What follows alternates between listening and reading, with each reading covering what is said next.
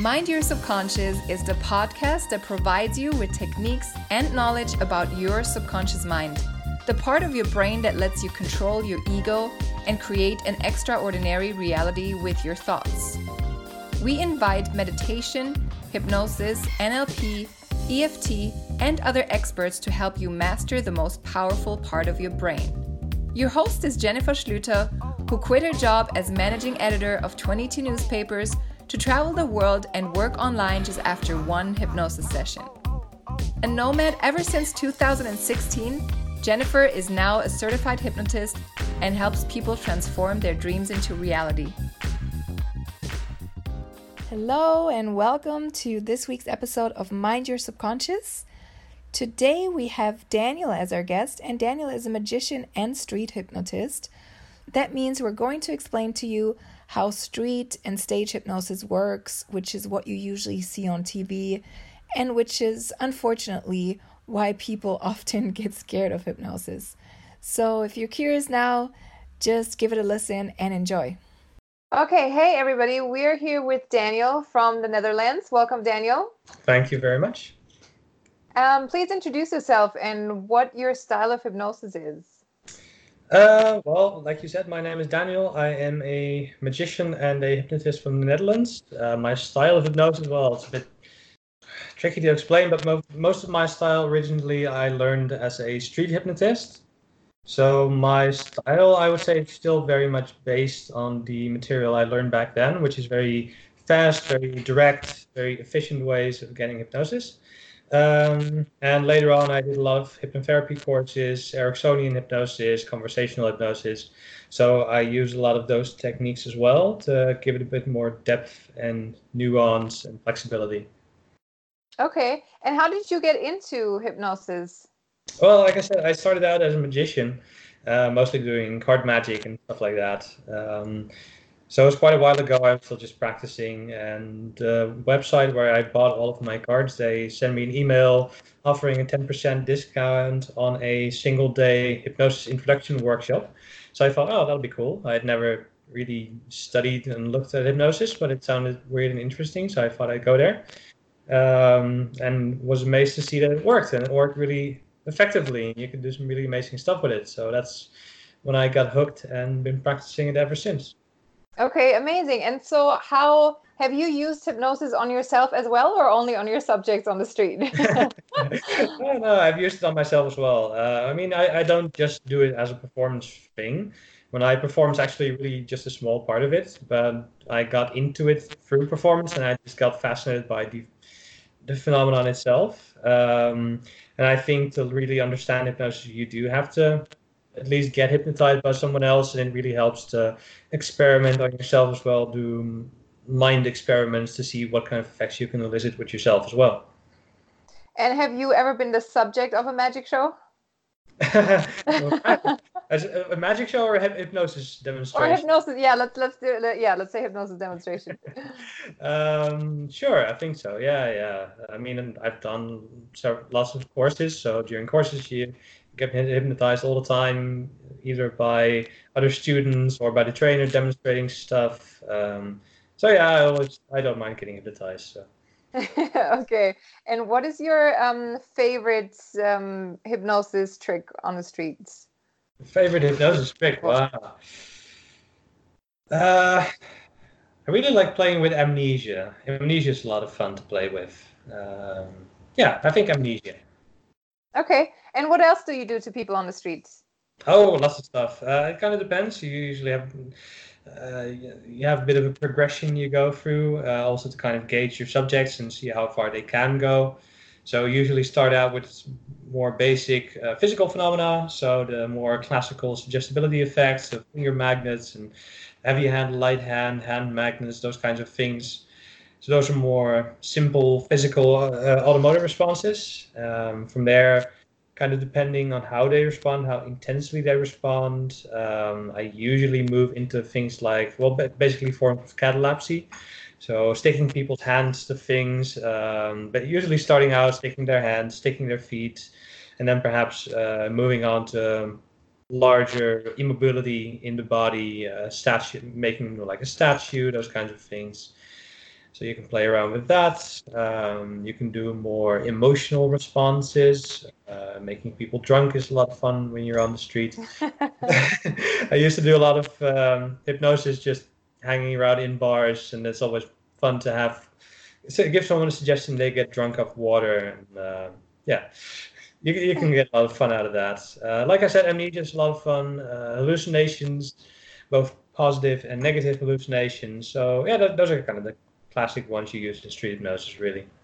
Okay, do you have a story, something great or crazy or weird that happens? Oh, yeah. There's always lots of stories, and then when you get put on the spot, it's hard to dig them up real quick. Um, One of the things I used to go to this party, which was every week. Every Wednesday, we had a get together barbecue, and we had a lot of friends there. Some people would come there often. There was this one guy I used to just experiment things with hypnosis with him, and he just enjoyed being a subject. And like I said, one of the things I would often do as part of hypnosis is to freeze someone's arm into place. And one of the questions that really just comes up when you do hypnosis is, well, what would happen if I just walk away now? What if I don't undo the suggestion? And so we were both interested in that, so I locked his arm into place, and I just, well, let's leave it there. And we just went around our day. We had some beers, and we had some food, and we just enjoyed ourselves that evening. And his arm just kept stuck in place. And it was a bit awkward for him to just do everything one-handed, but it was just a curious experiment, and it was all getting more and more dissociated. So I think it took about, eventually he just went home, and I said, well, if it doesn't go away, give me a call. So one of our other friends was with him as well. And eventually, I think just from the moment I put his arm into place, it took about 2.5 hours for it to slowly come back to life and slowly relax, and then it kind of dissolved and went back to normal. It's incredible how strong our minds are, isn't it? It is, yeah. So that was a cool experiment. Wow, okay. Yeah, if you think about anything else, any other story, like while we're talking, then also just feel free to jump right into it. Sure, yeah. Well, one other one with the same friend that came up. Similar, but he likes to draw. He's a bit of an artist. So what we did, we locked his arm into place again, and we gave him a pencil and put a piece of paper on there, and we told his arm to start drawing. And sometimes he would look at it, and sometimes not, and his arm would just move about by himself. And that was really interesting, because at first it was just kind of like scribbling, but then slowly images started to emerge and it took shape. So it was really like an interesting way of creating this unconscious flow of creativity. That's beautiful. That's really nice. It is, yeah, that was very cool. Yeah. Okay, so why do you think, when you are on the street, how do you go about that? How do you go about hypnotizing people on the street? Well, the first thing you have to do is convince people that they want to be hypnotized, which is really the most difficult part. So when I started doing street hypnosis, the first time, like I said, that was just an introduction. The second workshop I went to was by a company which doesn't exist anymore. It's called Head Hacking, which was just a company that taught street hypnosis. They taught hypnosis for performers, people who wanted to do hypnosis quickly in impromptu situations. So it was in Amsterdam, and you just had a full day's training, different kinds of hypnosis techniques, and then in the evening went out into the streets and hypnotized people and tourists in Amsterdam, which is a great place because tourists are just hanging around looking to have an interesting experience. So it's a very accessible way of doing hypnosis. The most important thing really is to just let people know that you do hypnosis. And when you do that, and when you just tell people around you, when you tell people you meet or in your social circuit that you do hypnosis, people will self-select and just ask, can you hypnotize me? And people are fascinated by this. So that's the first part. And when you do it on the street, you have to convince people a bit more. So the advantage I have is I'm a magician, so I can just start out doing magic, which is a lot less frightening than hypnosis. And then when people see I can do some cool stuff and they're into it, I can slowly move it into a more perhaps psychological trickery, and then move it into hypnosis. So it's a bit of a smoother transition than walking up to someone and say, hey, have you ever been hypnotized? Which can work, but it's a lot. Yeah, it feels a lot more. So that's the first part, getting people wanting to be hypnotized. So second part is, and that's kind of an issue when you do street hypnosis, when it's more performance oriented, you kind of put yourself in a position where if you don't produce results, it's a bit awkward. If you're in a more casual setting, you're just exploring this concept, you have a bit more leeway. But if you're performing, you have to get some results. You have to get them pretty quickly. So usually what I try to do, I like working with, I like working one-on-one with people, but when I perform, I usually get a bit of a group together. Try to get, let's say I'm at a casual setting and someone is interested in hypnosis, other people will be listening as well. And let's say there's one person who's interested, I will not only engage that one person, I will engage as many people as I can to kind of do some preliminary testing, engage them in the process, have them do some suggestibility effects, kind of play around and tell them, well, this isn't quite hypnosis, but this can show you how hypnosis works. So you make it less frightening, make it more approachable, so you have a group to work with. And the reason pretty much is when you start going for more intense phenomena like catalepsy, amnesia, hallucinations, not everyone can do those kinds of effects, at least not right away, or in a setting like this. So you want to kind of select, you want to filter out, you want to look for the right person to work with, the person who wants to be hypnotized, the person who's in the right mindset to be hypnotized, and also simply the person who has the ability to respond, because sometimes you meet someone who really, really wants to feel that, but for some reason, which you can talk about for quite a while as well, that's just not the right person at that time. So that's when I start doing more suggestibility effects, and I kind of merge that together with my pre-talk process, talking about what hypnosis is, what it isn't, what they can expect from me, what I expect from them as well, because that's an important part, to make them part of the process. And through that, I kind of filter out some people who I think might be useful, and then I move into an induction. Perhaps I moved into an induction. I move into a more formal hypnosis thing. Which might be an instant induction. You might skip the induction altogether if you have the right person, but you move into more dramatic effects, and then you go along this progression of effects which you know that generally most people can experience, and push into more, what you could say are more advanced phenomena, and kind of progress from there. Okay, and what happens if some of your street subjects are not really participating, or they don't want to be hypnotized or whatever? What happens? What do you do? Well, there's a couple of options. So let's say in general, sometimes you work into situations where it doesn't quite work the way you want it. So it kind of depends on why things aren't going exactly the way you want them to go.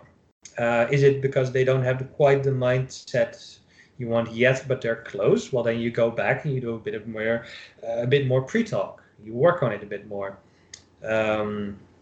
If they are just not in the right mindset, you're just not getting the right responses. If you just feel it all going south, do a card trick. That's okay. Yeah, that's pretty much just to break the ice a little bit. that's kind of just the fail-safe I have. I do other stuff as well.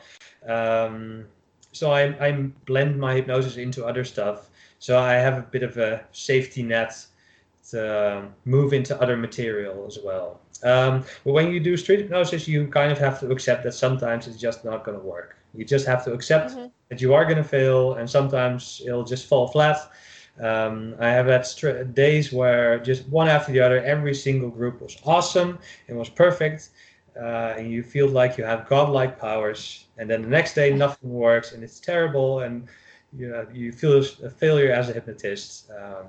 But that happens. So it helps to have your safety nets, but sometimes it's just not gonna work the way you want it to. Yeah, do you feel there's a group that is getting hypnotized the most easily? Like, is it women do rather get hypnotized than men, or old people get hypnotized a bit harder, it's more difficult, or is there anything like that, or not? Well, there's a couple of things going on there, I think, when you talk about hypnotizability. I think there's different reasons why sometimes it doesn't work, and it does kind of relate to the groups you mentioned, but also doesn't. So I think science is still not really fully doesn't fully understand why some people get hypnotized more easily than others. But all of the research that has been done into this does portray that there is most likely an underlying stable trait that makes it more easily, makes some people a lot easier to be hypnotized than others. And perhaps not easily hypnotized, but able to experience certain phenomena that someone else maybe cannot experience or experience to a lesser degree. Some people who can experience amnesia very powerfully, they cannot hallucinate.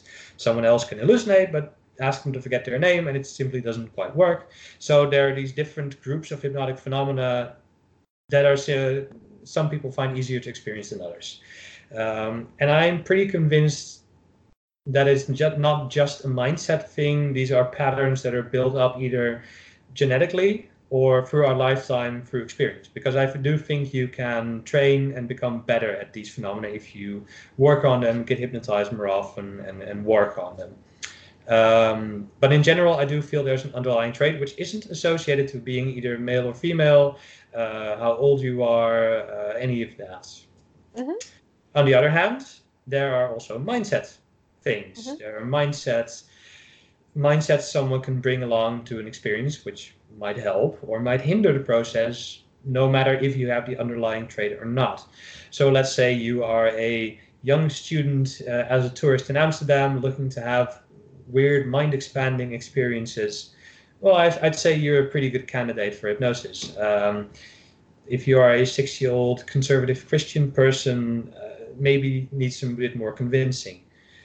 So different mindsets people grow up with certainly can help and hinder, but it's your skill as a hypnotist to spot these mindsets, to find out what they are, and see how you can work around them, how you can reframe them, how you can utilize them to make this process of hypnosis more fitting to that particular person.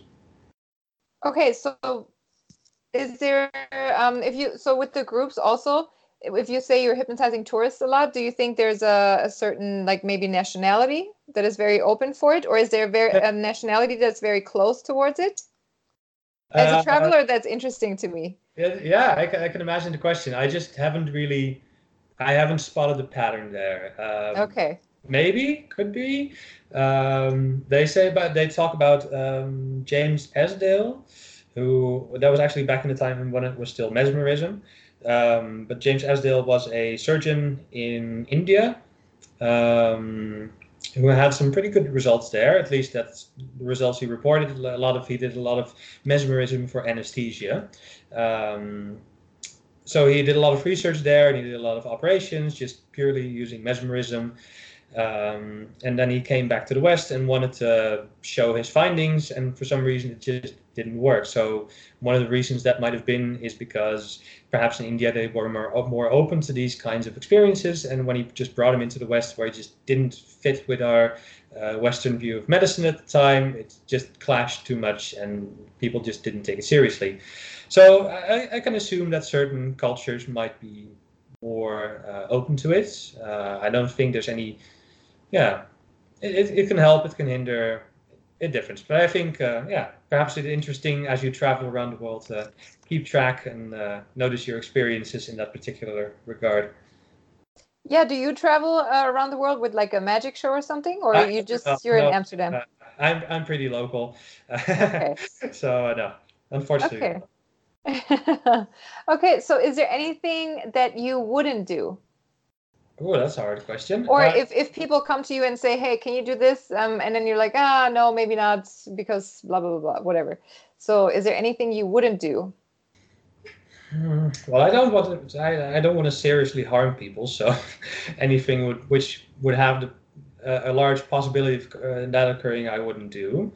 For instance, the old magic stunt where you hypnotize someone, give them full body catalepsy, and you suspend them between two chairs, and then either the hypnotist would stand on that person, or they would place a large piece of concrete on their chest and hit it with a sledgehammer, which is a really it's a very dramatic demonstration. But when you stand on someone who has perhaps back problems, even without them knowing, you could seriously seriously injured them. And as well, I think several people have died with the cinder block stunt as well, where you, like I said, they have a large sledgehammer and have them hit either a big block of stone or a big block of concrete, and it has sometimes happened. People missed the block of stone and actually hit someone full in the chest with a sledgehammer. Oh. And that generally doesn't end well.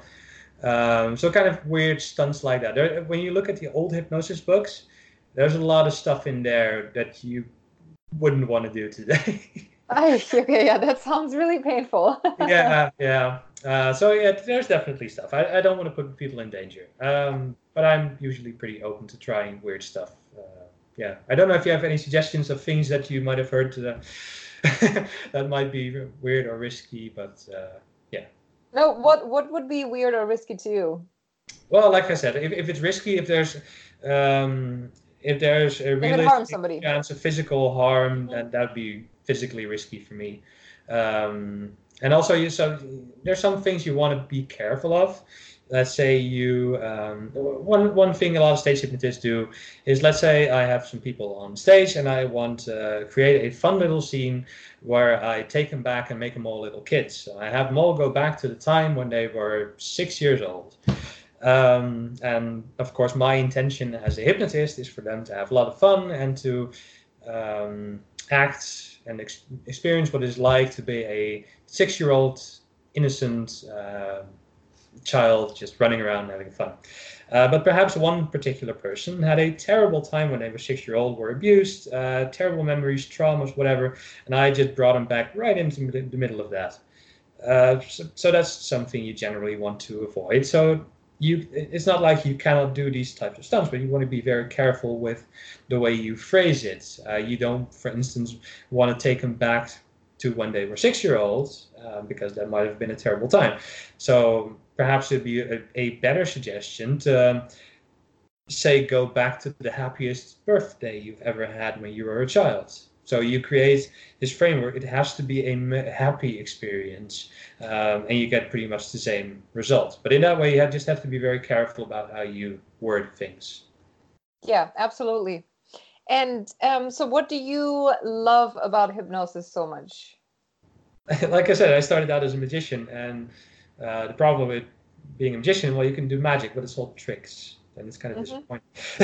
And when you learn hypnosis, it's actual magic. Like, whoa, this is amazing. And of course, there's a mechanism there involved as well, but it feels exactly the same as when I perform magic, but there's no trick. It's just a real phenomenon that just keeps being amazing no matter how often you do it.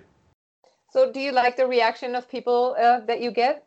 Oh, yeah, absolutely. Yeah. It's one of the strongest things I do. If you do a good hypnosis demo, that's the one thing that'll stay with people the most. Okay, so do you perform in on the streets or also in like little bars or clubs or whatever, or do you put up spontaneous performances like you said in a bar or something? No, when I talk about performing in bars, it's usually not just to perform there. It's just me hanging around at the bar and just that's what I do when I want to have fun. I do magic for people when I hypnotize people. So it's not a professional setting. It's just me having fun. Okay. When I use hypnosis as a professional magician, I use it in my mentalism show. So I have different shows I perform. One is much more focused on card magic. It's a lot of sleight of hand stuff. The other one is what I call my mentalism show, which is much more focused on generally psychological illusions. So there's hypnosis and suggestion in there, but there's also a lot of psychological flavored illusions in there. And I mix hypnosis in there. And it's much more of a stage show. I sell it to companies a lot. So it's much more of a formal thing. So I don't travel the world with it, but it's much more of a corporate performance type of thing.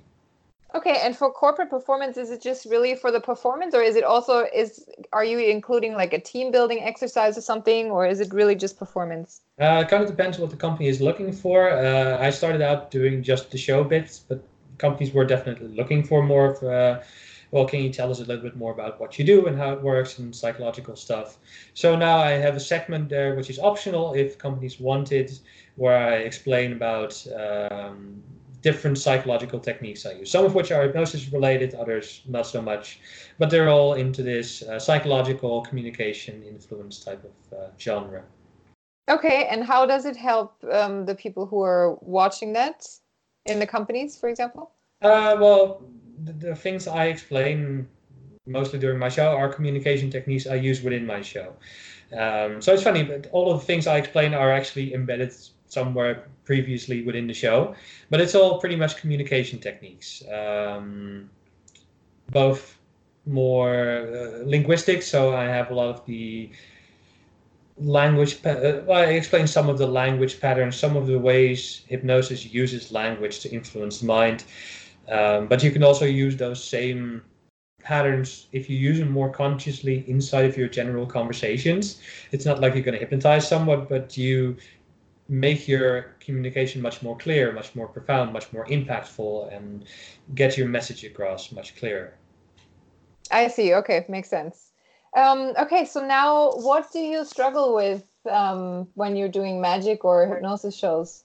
Other than people not being wanting to be hypnotized. Of course, yeah. Well, that's, I think I've solved that one for myself. It's not much more of a problem.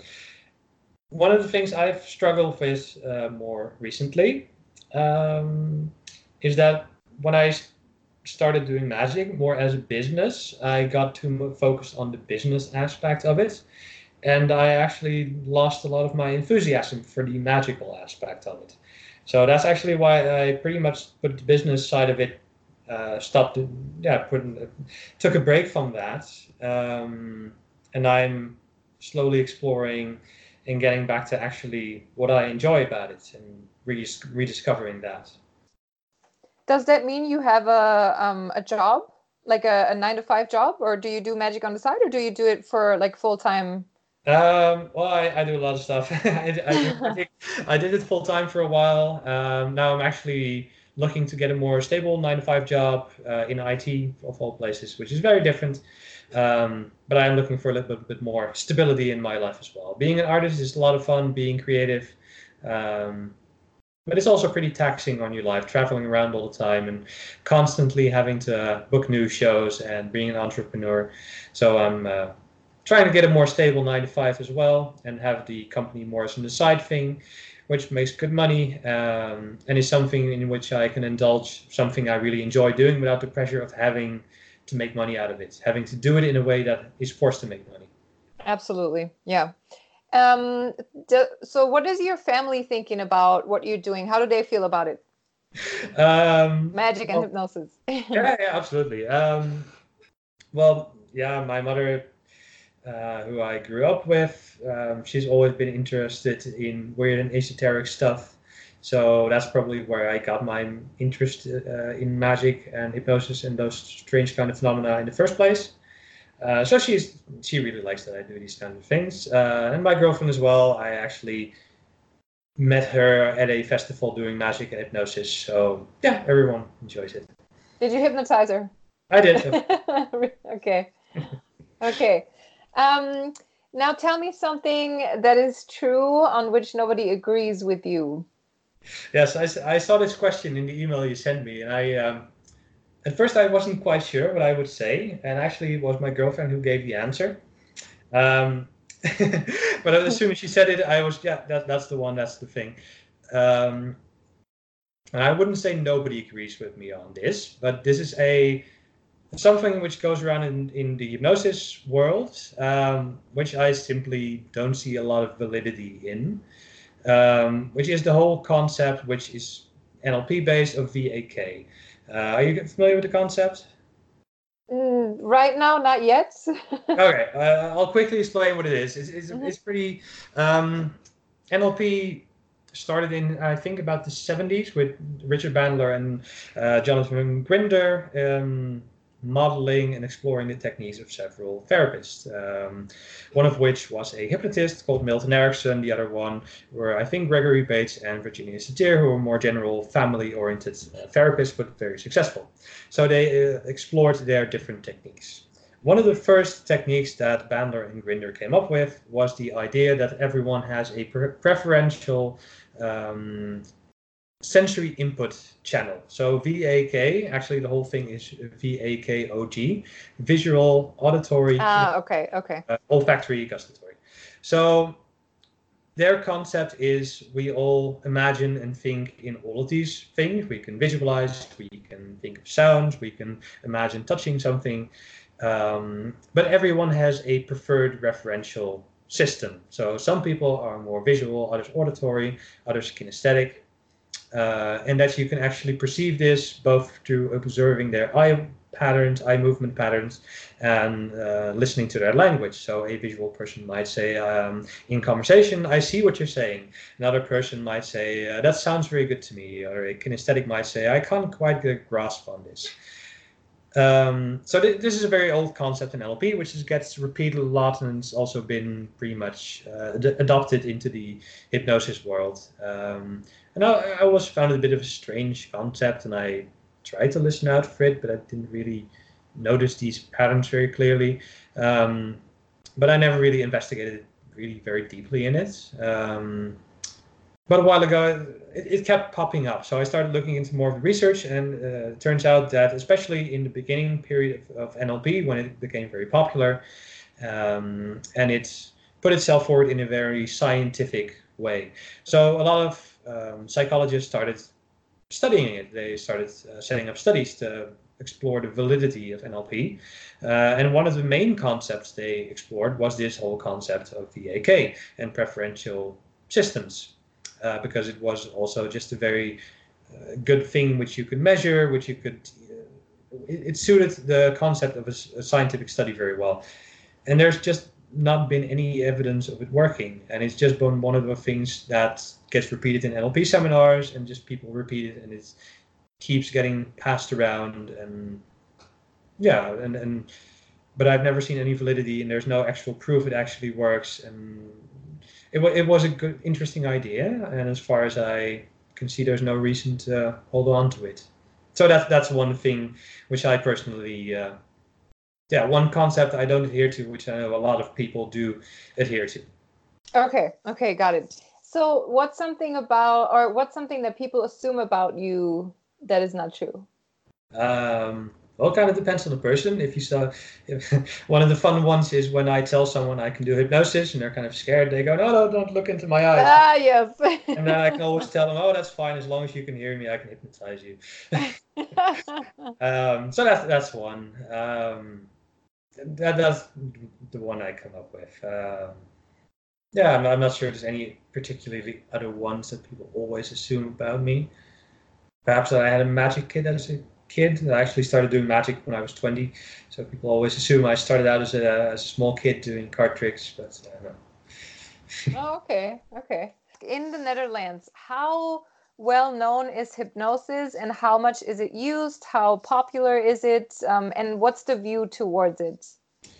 I think in general it's pretty well known. I don't think I've ever met anyone where I say I'm a hypnotist and they go, what's that? So everyone knows what hypnosis is because it's always in books and movies, and people generally, there's a couple of different responses. People, I'd say that the vast majority have heard of it, but they generally didn't consider it as a serious thing. They know it from books and TV and as more of a fantasy thing. So some people might just act in disbelief, and you see TV shows where it's used every once in a couple of years. And it's usually done in a pretty trite and way, and in a way where it's not very believable for someone who is a skeptic. So I'd say the majority of people are interested but skeptical. But you quite often encounter people who have done some form of hypnotherapy as well. People who say, well, I used it to help me quit smoking or get over a flying phobia, those kinds of things. So it's generally known, and it gets, I think it gets more and more accepted as a form of therapy as well. And what is next for you? What are you planning with your magic shows, with your hypnosis stuff? And what's next? Well, like I said, I really I've been doing it quite intensely for a long time. Then I started doing it as a company. It became more of a business thing, and I started losing my interest in it because of that. So like I said, my next step is to re-engage that interest. actually find myself becoming passionate about it again. And it might be in a different format. It may be professional and maybe not. But the main purpose for me is to enjoy it and not to make money out of it. Okay. Okay, great. And how can our audience find you? Well, I do have a website and I have a YouTube channel, which is not very active, but there might be a couple of videos which might be interesting for people listening here as well.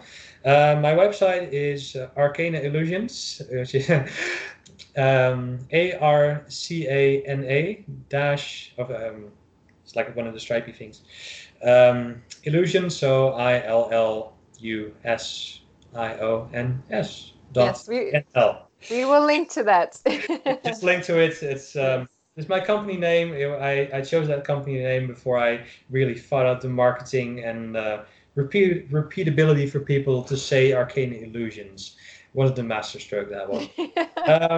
So you can look me up there. I have a YouTube channel which has the same name as well. Most of it is in Dutch. But I do have on my YouTube channel quite a long interview with one of my hypnosis mentors about a lot of his theories and thinking around hypnosis, which is very much focused on hypnosis for performance as well. So that might be interesting for some people. Okay, great. These are all the questions. So thank you so much for being with us. My pleasure. It was a lot of fun. Awesome. Great. Thank you. Love this episode of Mind Your Subconscious? Subscribe, rate, and leave a review on whichever platform you're listening. It's very much appreciated. Thank you so much. Catch our next episode every Monday.